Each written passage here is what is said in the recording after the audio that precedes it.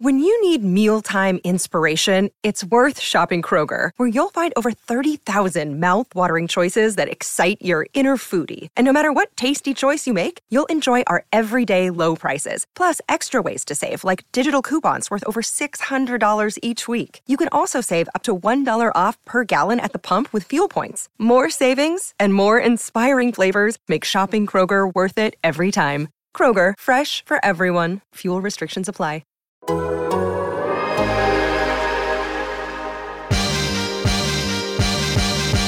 I'm down to dunk. And I'm down to dunk.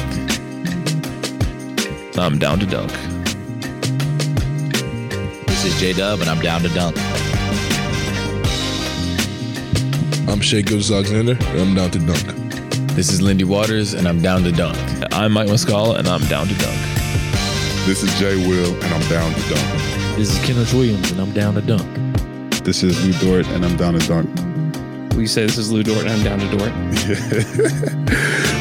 This is Lou Dort, and I'm down to Dort. Welcome to Down to Dunk. I'm your host, Andrew Schlecht. We're part of the Athletic Podcast Network. With me, as always, on Mondays, my good friend Michele Bear. Michele, what's up? Well, we had the most terrible game of the season and one very fun game over the past week against the Rockets, which is exactly what we expected. And they had to keep us humble, right? They had to keep us a little humble on that Wednesday night game. Sheesh. Yeah, it was just, I was so mad. I said it to John. We were recording Thunder After Dark the next morning. I said, yeah, why at home? Why on the road? Can they have a good game on the road against the Rockets? It feels like ages since we played well there. It's awful. And then Saturday night hits, and going into the game, they've lost 4 in a row to the Rockets, and so you just can't be feeling great. Like, there can't just be great feelings going into that game, and then within maybe 7 seconds of it, you were just like, oh, okay. Shai was on a mission. Like, he was not going to let that happen again. And the rest of the team just jumped in line with him, and they just killed the Rockets. I mean, that game was over so fast. And the Thunder, Mark described them as bloodthirsty throughout the rest of the game. And there was obviously like some weird animosity kind of going back and forth between the teams. There was just this moment. I think it was right before the end of the second quarter where Giddey had the goaltend that was then reversed. Mm-hmm. And Giddey's walking back with Shai, and they're kind of like strutting after this call was like reversed. And they passed Jalen Green, and I don't know what was said, but Josh gives him like this like kind of sarcastic thumbs up to him, like, all right, man, cool, And it was just a funny moment. Like, it happened right in front of me, and I was just like, oh man. Like, that was just kind of something that I really enjoyed it. And from there, I was just like, holy smokes. Like, this Shai Giddey pairing is like starting to really, really work. And one thing that I dove into was just the 2-man lineups of just those two. Have you looked at these numbers yet? Not yet. This is very interesting to me. I debated whether to put this on Twitter or not before the show, and I decided to save it for the show because it was just that interesting to me.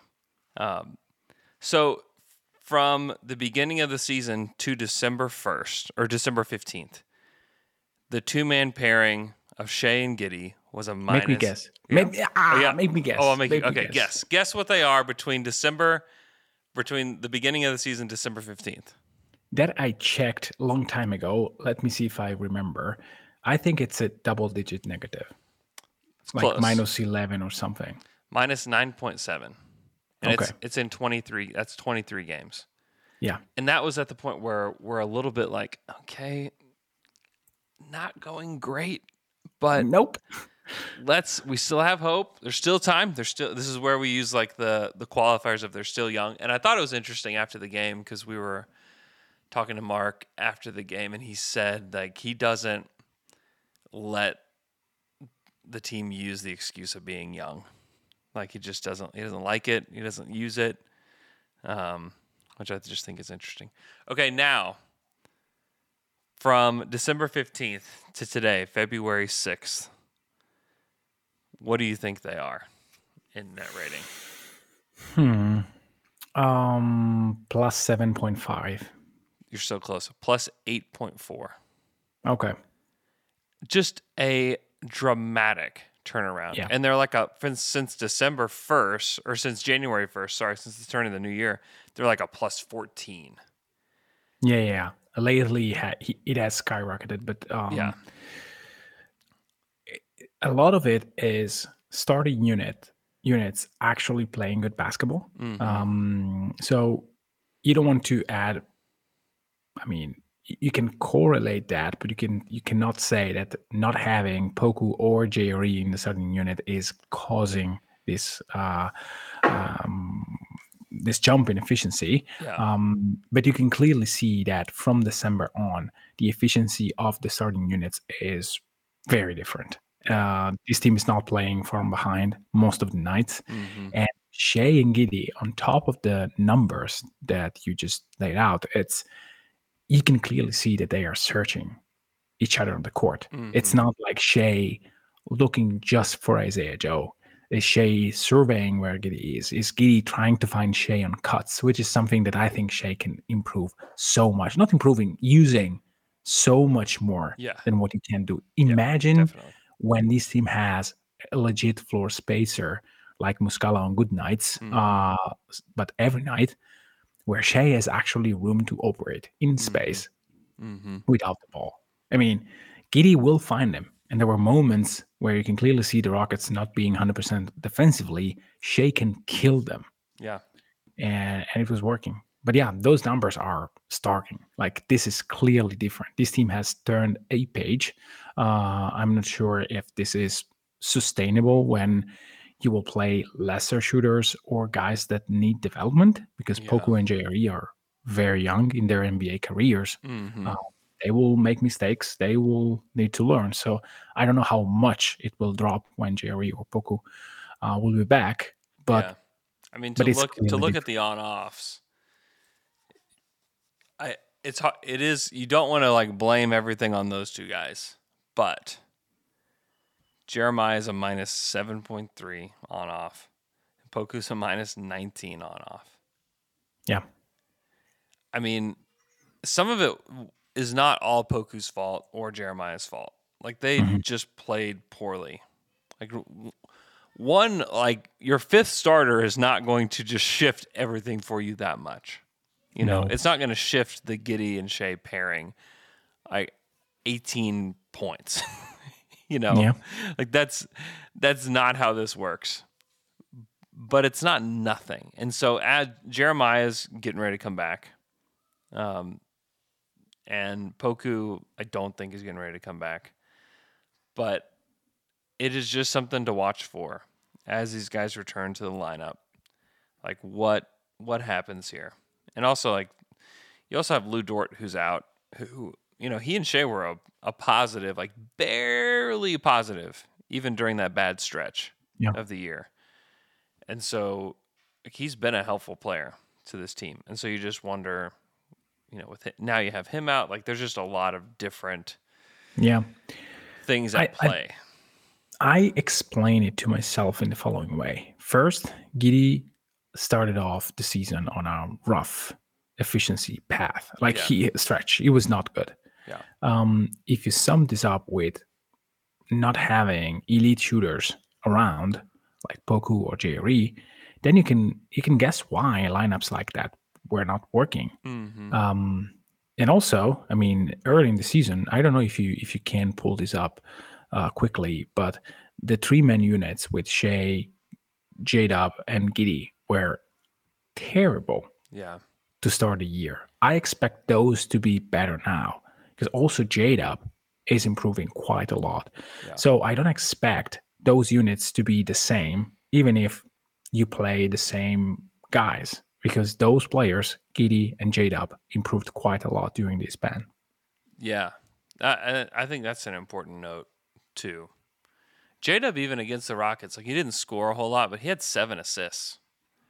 And, like, that, to me, he just played such a patient brand of basketball the whole night. And I enjoyed watching him. It's funny, I was asking Shea about J-Dub.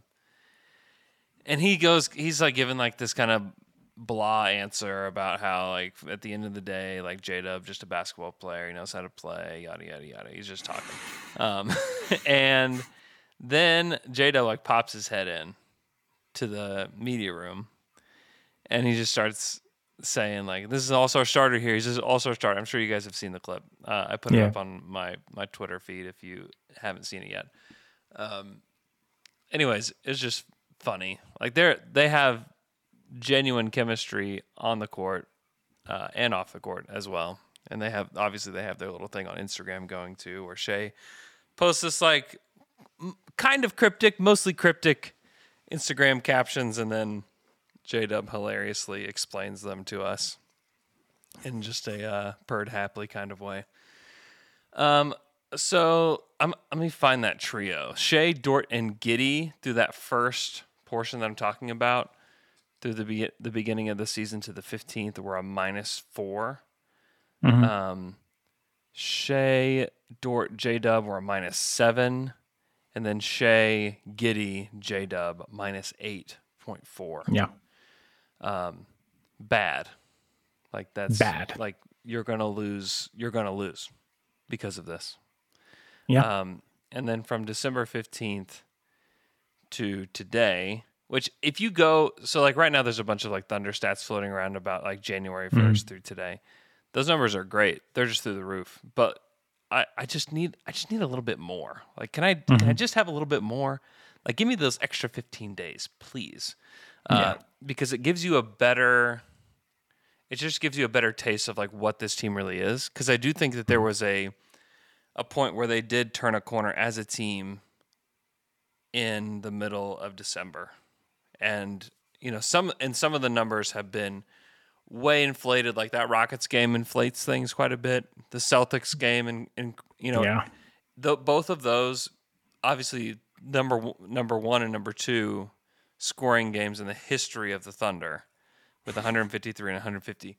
Those games are going to skew things a little bit. So, like, you want to add a little bit more context around those two. So anyway, that's partly why I'm doing this.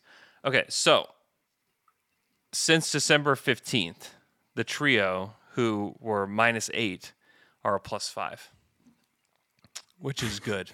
Like, that's quite good. And then the Shea, Giddy, Dort trio, +7.8. Yeah. Yeah, and then when you get Giddy with the 2 Williamses, what do you think that is? I'll quiz you from now on. Sorry, I forgot to quiz you. No, that's fine. I was guessing those Giddy numbers with exactly. Kenrich and J-Dub. Oh, I thought the other Williams said, "Oh, I have no idea." Or J will. So although I before think this is why I hate that they drafted 2 guys with the same name, because in here, this is so I am like legitimately annoyed right now, because there's no way there's no way to figure out who it is. You can't click. There's no hyperlink. Wow. And so we'll and never get know. this and get this. Get this. Get this. This is so dumb. Kenrich J. It says K Williams, J Giddy, J Williams, and then. Oh, wait a minute. Nope, never mind. I'm not as annoyed. No, I am as annoyed. You can't tell the difference between the two on here. Okay, so we'll just pretend to. Anyways, see Giddy from the with. minutes. I think this is J-Dub though.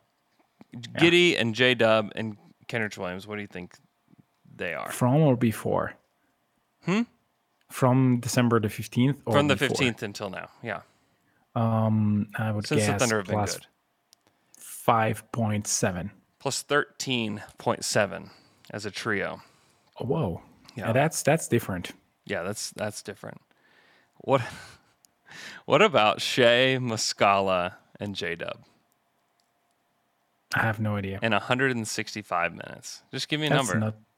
not plus 9.7. Plus 22.3. Okay. Put Isaiah Joe in there and tell me instead of J-Dub. Like Shea, Mike, and Yeah, Isaiah Joe. I have it ready. 144 minutes. I think it's plus 18 or something like that. Only a plus 7. Really? Yeah. That's weird. So this is where your imagination and your biggest Thunder desires can go a little crazy when you have the 3-man pairing of Shea, Jalen Williams, and Mike Muscala. Because, Mike Muscala, God bless his soul, is a little limited on the court. He's played well. Yeah. He's a floor spacer. This is the thing, the great thing about Mike. He knows his job and he does it well. Right? Yeah. They're a plus 22 in 19 games played together. With him not being impactful defensively almost at all. With him just like being a mediocre to bad drop coverage big. That is really something. Like that is really something. And that's where the imagination comes into play, because like just put Chet in there. Why don't you just put Shea, Chet, and J-Dub together as a trio? I just can't imagine it failing, or I don't know that it's obviously not going to be like a plus 22 through a giant span of the season. And if it is, like, watch out, the Thunder are going to win 65 games next year. I don't think that's going to happen, but like you can see like the potential there. Also, I don't know why I hadn't asked this yet, but I was in the locker room Saturday night, and I just asked Mike about his Mario tattoo. I don't know. Has somebody done a story on the Mario tattoo? I don't know that it's been done since he's been in Oklahoma City. No, I don't think so. We talked about the Mario tattoo for a little while, and so I just asked him, tell me the story of your Mario tattoo. And so obviously it's the Mario character from Mario 3. Did you play Mario 3? Did you play Mario? No, I was not a Nintendo guy. What were you? Not a video game guy. You really weren't a video game guy at all. No, not at all. I had the PlayStation 1. Yeah. I was mostly into cars, like GT and stuff like that. Man, okay. Well, anyways, for all you Mario lovers, my parents out there, hated video games. Really? So really? Yes. Oh wow. Yes. Wow. Yes. So, Mike said that he had just such fond memories of playing Mario 3 on the original Nintendo at his dad's house. It's one of his favorite games. So we talked about Mario 3 for a little while. Just talked about video games for a little while. He doesn't play video games now, really, but still has very fond memories of Mario 3. Thinks it's one of the best games ever. So he got it tattooed on his shoulder. It's awesome. We ended up, I don't remember how we got to talk. We started talking about the way, like how my kids play video games. We were all just cracking up about stuff. But anyways, Mike, he's been very helpful to this team. And I think I just imagine sliding a guy like Chet in there. Now it's going to require Chet to be like a real floor spacer, because that's where that's the value, is that teams will sell out to contest Mike Muscala. Teams will sell out to contest Isaiah Joe, because like those guys can actually shoot. If Chet can prove pretty early that he can actually shoot, like watch out. Do you have questions about it? I don't, but I don't know what other teams think about him. No, it was a legit question. I have many questions about Chet. Well, not many. One, can he stay on the court for real? That is something that until we see it, I mean, there is no reason why we should be worried right now. Yeah. Well, not too worried. But this is a legit I mean, question. there are reasons why we should be worried. Yeah, sure. He hasn't played one game yet, but... Yeah, exactly. Yeah, he didn't play. Foot injury. All the things that we knew were discussed before the draft. Can he stay on the court? Can he stay on the court for long? But a guy that makes 20 or 19, I don't remember, consecutive free throws, no matter what's the competition. Dude, I forgot about that. And the guy who can basically hit a shot blind from anywhere is a guy that will shoot the basketball. I have very little doubt. If it's not the three early, it will be a 20-foot jumper. Yeah. And it will be deadly. I really don't have doubts on Chet's ability to be a floor spacer. I have other doubts, like can he sustain a contact in transition when a guy runs through him? And they will do it. They will put their body. I mean, Kenny Lofton Jr. put his body onto him multiple times. And I don't worry so much about the effectiveness and defense, whereas I'm worried about the wear and tear that this will cause to his body, because he's clearly a guy that will be physical. So all this stuff I have doubts, because you'll be on one hand foolish to be, just miserable because of this, but it's foolish to not consider this as a real risk. But the shooting, again, he may prove us all wrong and shoot like 25% from three in his first season. I don't believe that. Yeah, I'd be surprised. If that were the case. I think he's going to shoot it well. So, and he's had so much. This is where like there are like these. It's not like it would be way more beneficial for him to play. It's like I don't ever want to pretend like it's so beneficial that he's sitting out. No, it's not. But there are benefits to him still being in the program. So it's not like a completely wasted year. Like he gets to watch every game. He gets to be in the film room. He gets to talk to the coaches. He gets to figure out, without actually stepping foot on the court with them, gets to figure out where he fits in, and can mentally be prepared for that, and mentally be prepared for what's to happen. So, and he's going to. And I said earlier that Mike knows his role. Mike plays his role well. It's true. And that's part of why that number is so inflated. We don't quite know what Chet's role is going to be. And they might have to change the way they play a little bit for him. And that could cause some growing pains. So it's not a straight guarantee, but you can just see at their apex with that particular trio of Shai, J-Dub, Chet, it's oh my gosh.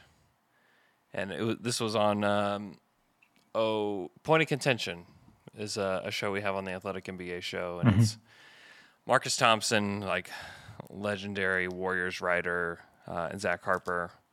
They had just Marcus had just watched the Thunder play the Rockets, and he was like, man, I think he said not now, but eventually this Thunder team is built for the playoffs.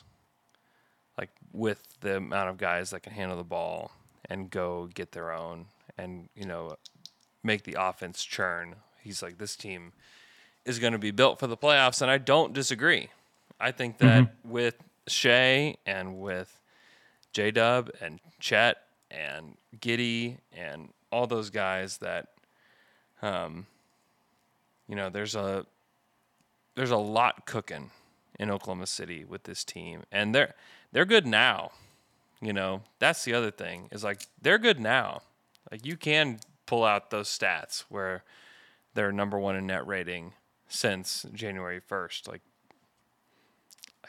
This team is pretty good now. I would not be shocked to see some kind of regression happen between now and mid-March. It wouldn't shock me if they regress, not maybe quite as bad as they were at the beginning of the season to December 15th, but somewhere in the middle is where I'd expect them to land, which is still a decent team.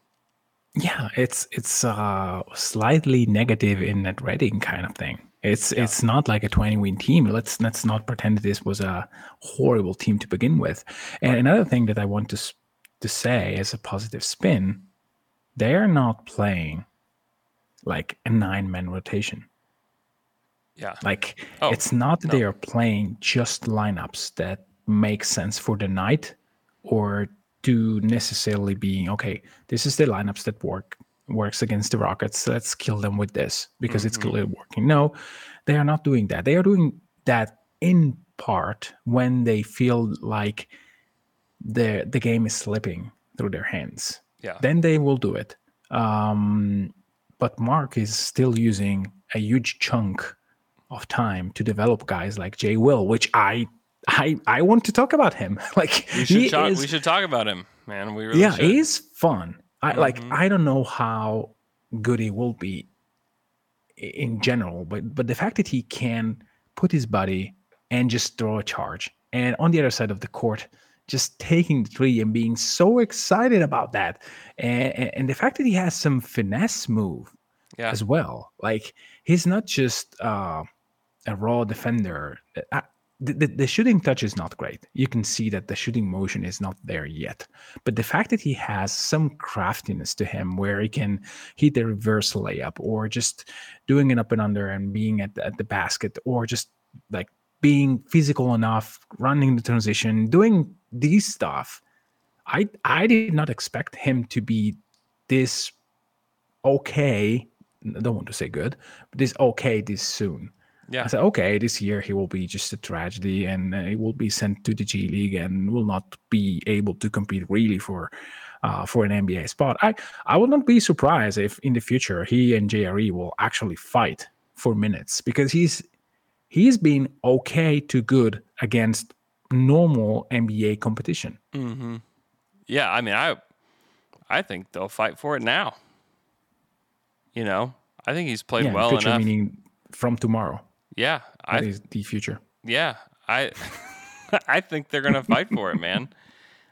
He's played well above what I expected him to do. He looked very lost to start the season and looked just very not ready. And like it's fine. He's a second round pick. It's going to take him a minute to get his legs, and he has started to figure it out. Some of it is, does it all look and feel this good when the shots stop falling?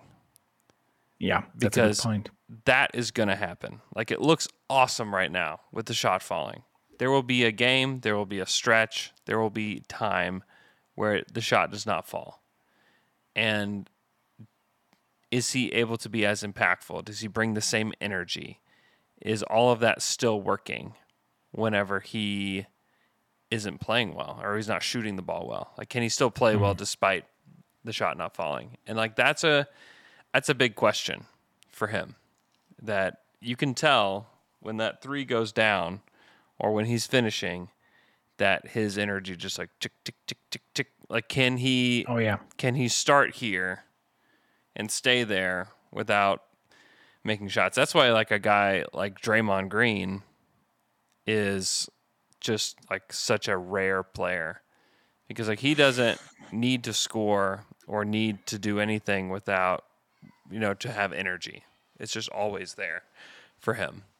And like, I just wonder about Jay Will. Not that he's like provided poor energy when he's not scoring. Like I don't think that's the case, but right now he's just kind of on one. And I think he knows it, and he's playing really well. I just want to see him like on a night where he goes 0 for 6. Like is he bringing the impact, Yeah, I'm not sure he will shoot 6 threes or 6 shots if he misses the first 4. But anyway, I want to say something, another thing about Jay Will, which I really loved. And I mean, Şengün cooked him in Houston multiple times. Yeah. He was guarding him too close, allowing Şengün, which is a very good poster player, to just fill him and beat him with a couple of moves. First possession, or one of the first possessions of the last game, he gives him a bit of distance. He doesn't stay too close to him so that Şengün has to move towards the basket and boom, charge. Mm-hmm. That's I don't know if it's by accident. I don't think so. No. Rarely things in the NBA happen by accident. Yeah, that was but this was, hey, good job, Jay Will. That's how you grow. Like that's how you play two times the same guy. First time he beats you, great. Go back, look, study, and you will make him pay. And it was, I mean, Şengün was in his head for the entire game. It was just off. And it was a big part of why OKC was having, I mean, they would have won the game anyway. But the fact that Şengün was basically off after 5 minutes was a huge part of it. Yeah, Şengün was not good in that game against the Thunder, which is great. It's just great to see him not do good. Can I also say something very, I'd say unkind? Yeah, definitely. I mean, the Rockets telecast. I stopped watching the game on Sunday after 3 quarters. Then I listened to After Dark, and you mentioned about coaching in the fourth, and I said, "Okay, Andrew, I'm listening. Okay, I will go back and watch the fourth quarter." Yeah, and I watched it with the Rockets telecast. And this guy, I don't know who he is. He's probably a good NBA player from the past. I don't know. He's Ryan saying, Hollins. "Oh, it's Ryan. Okay." Yeah. He was saying, "Our Usman, meaning Garuba, was beating their Usman," and he basically said it over and over and over and over. He's terrible, man. He is not. He is one of the worst. Yeah, and Usman Garuba is terrible. He's terrible. He has no discernible He skill. made threes. He has no discernible skill. Usman Garuba. Yeah, and he is twice the size that I remember him being. But anyway, yeah, he's very thick. There's so many things about Houston I don't understand. Like, they didn't play Garuba until like down the stretch. That's fine.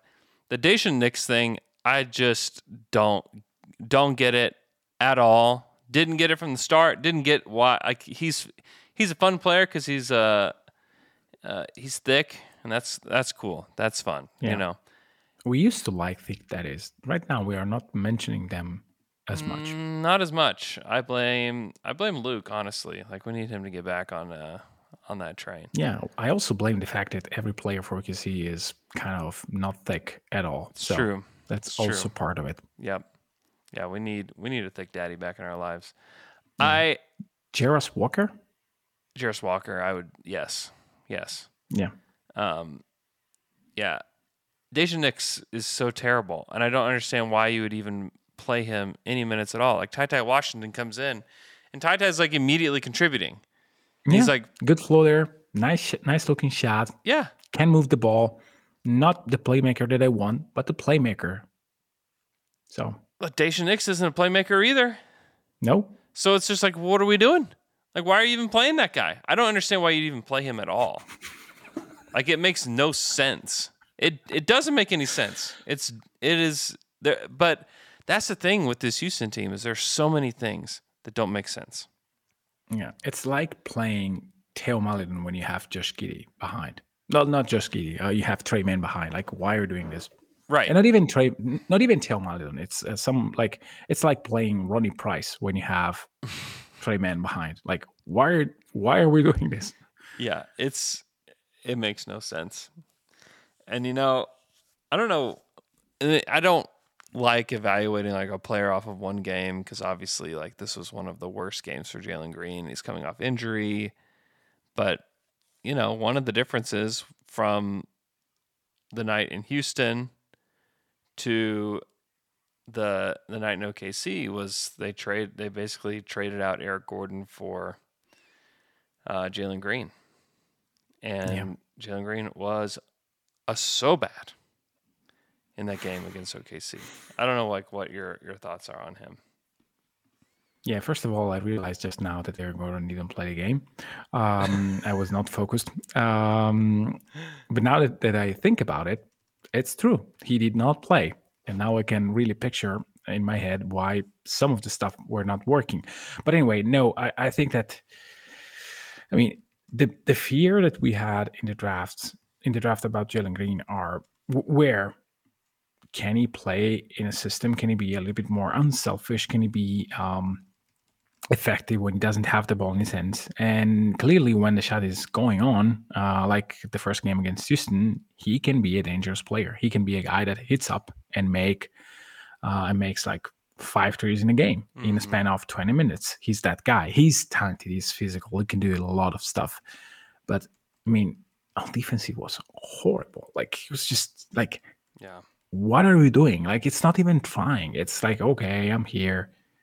Like, anyone could go against him and score. And like, I know that like it's January, February. It's the moment in the league where you don't really It's the maybe you doldrums, don't. man. Yeah. This It's the time of the year where you just want to get to the All-Star break and be done with the first part of the season, and then looking at the last part of the season, like, okay, now it's go time. We have a month and a half, and then we'll be either Cabo or playoffs. But come on, you're in the second year of your career. Yeah. Like against a guy that is clearly on a tear. Like at least try something. I mean, if you look at Shea, who is an all-star, like destroying you, just try. Try to get in the mix there. Yeah, try to get in the mix with him and like say like, okay, like let's go. Like let's just make it about you and me. You know? At least. Like I would not support this as a coach, but try to compete on both ends. Thank God I'm not a coach. But try at least to compete on both ends for 10 minutes. Like try 10 minutes. See what happens. Yeah, he was awful. He was awful. Yeah, flatline. But anyway. Also, Jabari Smith Jr. Like, oh my gosh. He's so lost. He is so lost. He is so far from contributing. And this is a guy that you look at the profile of his game as a shooter, defender, those things. Like you think, okay, he's like has a pretty scalable game. And dude, he was so bad. So bad against the Thunder. Even in the game that they won, he was almost just like a non-factor, you know, in that game. Where it was, I mean, Şengün had, you know, played really well against the Thunder on Wednesday. But like Jabari was just kind of this like footnote, you know? And then in this game, the Thunder were like attacking him. They were targeting him and like getting into his chest and pushing him out of the way.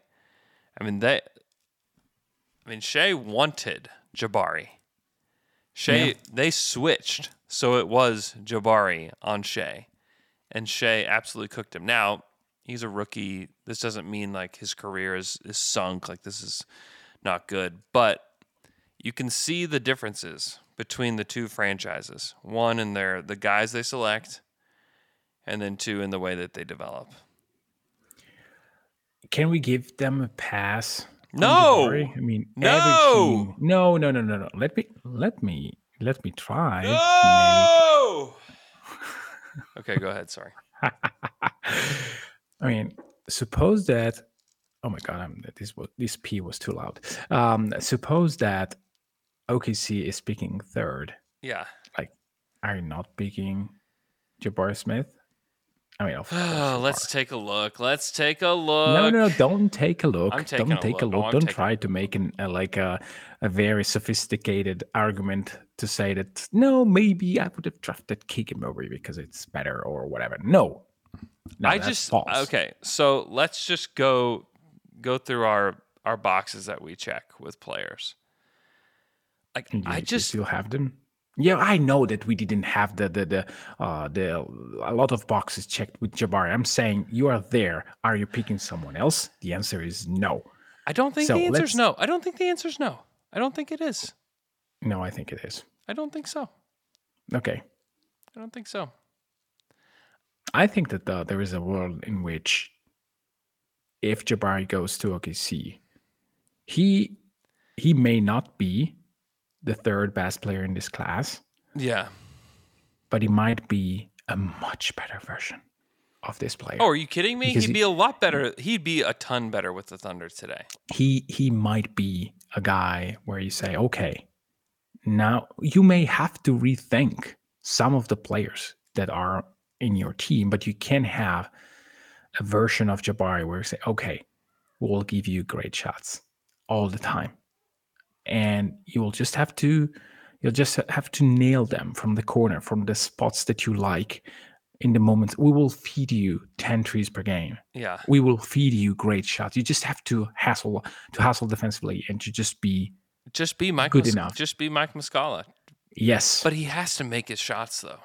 Like that's been the thing about him. The shot quality that they are giving him is terrible. And he's rushing into shots because he doesn't have them. Yeah. It's a complete different feeling. It's a complete different atmosphere. At Auburn, he was the guy and everyone was fitting him like crazy because he was the only guy who can hit a shot and he was doing it. Now it's basically, okay, you don't take mid-rangers. No, you don't take mid-rangers. You don't take them. You just take threes, which for a guy like Jabari, who we scouted a lot, and he was, hey, let's get into my pull-up J, and then I will get far and kill them from here. And it's not like that. Right. Houston doesn't allow him to get into his rhythm with his jumper. It's just, hey, spot up threes. If you don't hit them, well, we'll not see the ball for 20 minutes. It's not what happens on teams that can organically make his talent like be in a good place. Yeah. It's different. So my point is, Andrew, do you want the name of a player that you can get to push just half a button? Just get Jabari and you'll see that in 3 years he's a real player for OKC. Okay, enough. Yeah, his shot. He always wants names. He's in name that OKC can get in 2 years or a year and a half. Yeah. No, he's not interesting. He's not interesting at all. He doesn't check the first box. You know, it's like going into a club. Like, what's the first box you have to check? Like, you gotta be 21, right? The first box you have to check to become a Thunder player, that is like a real part of the core. Like, can you make a decision? They look at his NBA ID card. Sorry, man, not a decision maker. Get out. Go. Leave. You don't belong here. In my clubs, there are rules like the 21 year. Oh, first of all, in Italy is 18. So Jabari, you are more than welcome to come in clubs in Italy because it's 18. So first of all, second, in your club, Lu Dort will not be able to enter because Lu Dort is not a great decision maker. He brings other stuff, and I think that a guy like Jabari can bring other stuff to the table. You just have to allow. He's clearly struggling right now. Clearly struggling, mentally, physically, with his shot, with everything. But he's not a guy that will not shoot the basketball. I mean, we have too big of a sample size to say that the shot is not real. It is real. Yeah. So I'm sad. I'm truly sad for Jabari. I mean, I don't care about Jalen Green. I didn't like him as a prospect. I don't care about Şengün at all. I mean, I'm so myth for Trey Murphy, but that's another story. For Jabari, I think that it's such a loss of talent. Yeah. Yeah, it is. And that's what's going to happen in Houston as long as they're on this current track. And they seem to think that we'll just add veterans in the offseason and like everything will just kind of come together. I'm not so sure. I'm not so sure about that. Let's take a quick break. And when we come back, we'll talk about the Thunder's upcoming schedule and the fun things that are going to happen potentially with OKC in the next few days. We'll be right back. This episode is brought to you by Michelob Ultra, the official beer sponsor of the NBA. Want to get closer to the game than ever before? Michelob Ultra Courtside is giving fans the chance to win exclusive NBA prizes and experiences like official gear, courtside seats to an NBA game, and more. Head over to MichelobUltra.com/courtside to learn more. Looking for an assist with your credit card but can't get a hold of anyone? Luckily, with 24/7 US-based live customer service from Discover, everyone has the option to talk to a real person anytime, day or night. Yep, you heard that right. You can talk to a real human in customer service anytime. Sounds like a real game changer if you ask us. Make the right call and get the service that you deserve with Discover. Limitations apply. See terms at discover.com/creditcard. And we're back after that quick break. One thing, little housekeeping, is that Ousmane Dieng was sent down to the G League. This was from Mark, said that this was pre-planned, so it's not like, oh, he's played so terribly since he's been with the Thunder, we got to send him back there. This is something that they were going to do anyways from what they've said. So I also just wonder if he was like crushing it, if they would send him down there. Maybe they would. I don't know. But he is going to the G League. He'll get more time there. Best of luck to Ousmane Dieng with his stint with the Blue. The Thunder have a very interesting little road trip here that starts tonight in San Francisco. They play the Warriors without Steph Curry, which is very interesting. They're going to be without him for a little while. And when you look at the standings, it's like, like the Thunder could easily be past the Warriors in the standings in the next week. Easily. Come on, Andrew. Easily. Them without Steph has just been really bad. It's been very bad. That's why they're in the position they are now. It's because they missed him for a big chunk of the season. So if they can take care of business tonight, they have the Lakers Tuesday. Come on, it's not taking care of business. It's actually playing a good game. They need to play a very good game in order to beat Golden State. I'll take care of it. It's just like, come on. Without Steph, man, I don't know. Still. How many It's Clay. It's Clay. Sure. Yeah. I still have nightmares. So. Yeah. They play the Lakers on Tuesday, which should be pretty interesting, considering the stakes, the historical stakes here, and how expensive these tickets are to this Lakers game. LeBron, if you're unaware, LeBron has a chance to pass Kareem Abdul-Jabbar as with the most points in the history of the NBA. So that is very interesting. It'd be cool if the Thunder were part of it. The Thunder are on national TV Tuesday night on TNT, which is great. Has nothing to do with the Thunder, has everything to do with LeBron. So I'm sorry to everybody who thought that it was about the Thunder. This is about LeBron, and the Thunder are the beneficiaries of that. So that's good. And then they play on Friday against Portland. And Portland is a mediocre to bad team this year. But also, we have nightmares of Dame.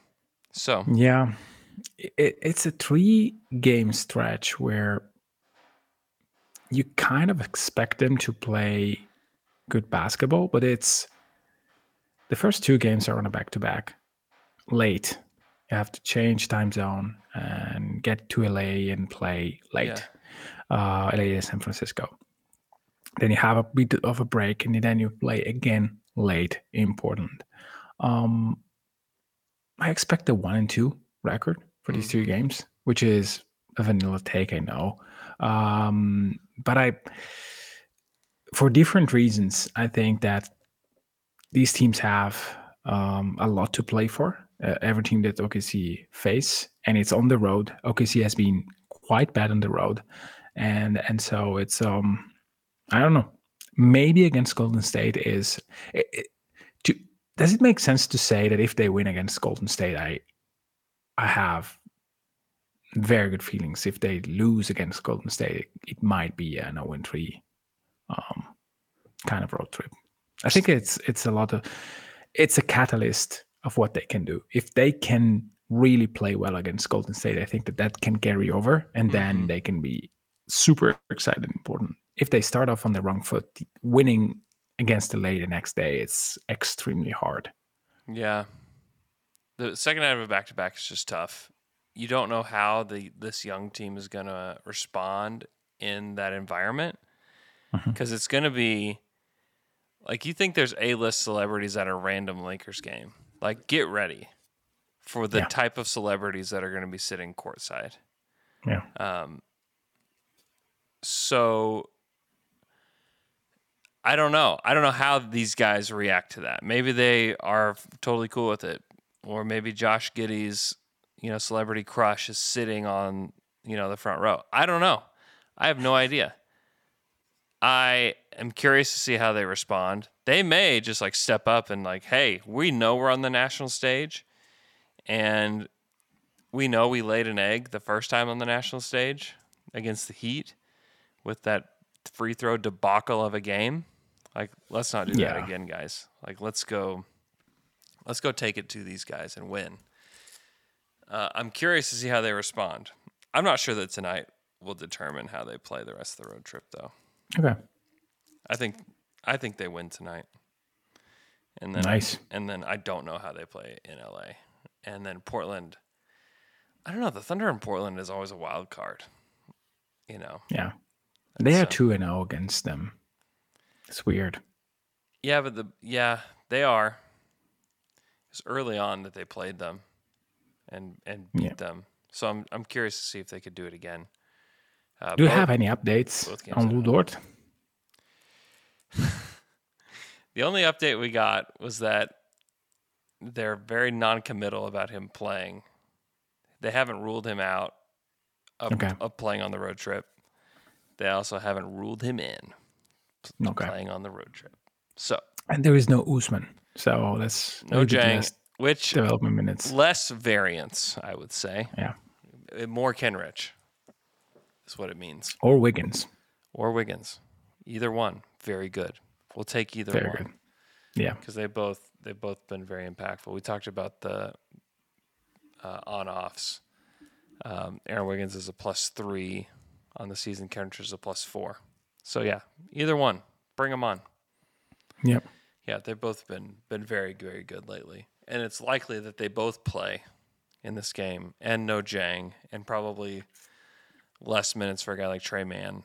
And if that happens, then I think it's a recipe for winning basketball games. Yeah, last thing before we go, I know that it's very interesting, this stretch of 5 games before the All-Star break, but the season of OKC, I think, will be decided the first 8 games against the All-Star break, where they have a lot of winnable games at home. Like they have twice Sacramento, twice Utah. They have Golden State and LA, which, depending on who is playing, and then you have Phoenix. So it's a stretch where OKC can get can make a lot of ground. And if they are, like, they can, that part is where, if you really want to make the playoffs, not the play-in, you have to address those games as we have to win them all. We have to go 10-0 and show, because they face teams that they can beat. They don't face a team like Milwaukee or Boston. Phoenix may be better, and after All-Star break, everything can be different. LA can be better, but there is possibility to make a good run there. We'll see. Mm-hmm. Okay. Predictions for the trade deadline. What do you think? I think that maybe OKC shuffles around a contract or two, just to get. I don't think that Bazley will be dealt. Wow. Okay. So what are the contracts or twos that are going to be moved? Like, who's it going to be? Yeah, it doesn't make sense, right? They have to cut one guy. I thought that for some reason that they had cap space, but it's not the case. I don't know. Give a prediction. I don't know. I don't have predictions. Is Darius Bazley on the team on Friday? Yes. Okay. Can they do something else? I don't know what they can do. Yeah, they can Probably do. not. They can do other things. They're welcome to do whatever they want. I don't think they're going to do much. But you know what? Like, does it really make sense to Bazley?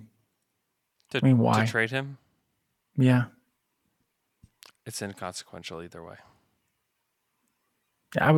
Let's put it this way. If you can guarantee me a protected first for a bad contract that comes in and stays there for two years, and you have to let go Bazley, yeah, do it. Yeah. If it's a bad second rounders, who cares? Bazley has moments. He can be useful on a night. He can be extremely a factor in the next one. Mm-hmm. He's not a cancer in the locker room. No, they like him. Hard. They like him. He was the one who organized the little text group. I asked Mike about this too. Like, they they all got a text from Darius to go over to Shea's house. It was organized by his family. But like he's like a team organizer. Like they do like him. Like as much as maybe some of the Thunder observers, including myself, don't care for the stylings of Darius Baisley. Like the team really does seem to like him. Yeah. So do you think OKC will move a young player? Like, I don't know, just to find them a better place. Like, do you feel like someone wants to find another team to play for? No, not on this roster. No, but I do think also that something to be prepared for would be if somebody comes with an offer for even a guy like Isaiah Joe, and somebody's like, "Hey, we'll give you a lottery protected first for Isaiah Joe," which I don't think will happen. I think that's like no. But if somebody does, you better bet your bottom dollar they're going to do it. Like those kind of things are going to happen. Like I don't think it makes too much sense, but yeah. I think the Thunder are, especially if you can like remove the protections over time and like there is like some value to that pick or something like that, they would do it. I don't think the Thunder are out of pick acquisition mode yet. I know people want them to be. I know people want them to go get guys, but I think that they are still closer to asset acquisition than they are to players of consequence added to this team. I think that's where they are. Yeah. I like Isaiah Joe. Sure. I do like him. I don't want him to be traded. I'm just trying to think of like a player that teams would go after. I would do that for, I would probably deal Wiggins in the same way that you do Joe. Yeah. I think I would say anybody that's not Shea, Giddey, J-Dub, Dort. I think all those guys can be had. Like all of them can be had. I think also Dort can be had if you really want him. I don't know. On brand. It's me on brand. Come on. It is you on brand. That's Shea's best friend, man. I don't know. So you don't care about Baisley organizing parties for Shea, not Lou. Baisley I think organizing. Yeah. Or Shy. How should we call him? But anyway. But you do care that Lou Dort is a friend with Shea. Yes. My friend, you have to decide which side you want to discuss, either the basketball fit or the other part. Anyway, I like to pick and choose my spots if I can, please. Anyway, I think that a guy like Wiggins is very useful. Yeah. But if a team is enamored with him and is willing to offer, then yeah, I think that Joe, we don't have an exact replica of him on the team. Whereas with Wiggins, yes, you have Kenrich. I would not switch in the opposite direction, like trading Kenrich because you have Wiggins, because I think that he brings very different skills. Trade Kenrich, yeah. But yeah, of course, if you say to me today, would you prefer to let go Baisley, Wiggins, or Joe for the same asset? Of course, it's Baisley. But yeah, if better assets can be had for, I don't want to call them fringe guys, but it's likely what they are. They are not stars. Yeah. That's definitely what they are. They are rotational piece. If you really feel that the asset you are getting is worthy, then yeah. But I also think that great. I just also don't think that any other teams are like thinking about these Thunder guys like we do.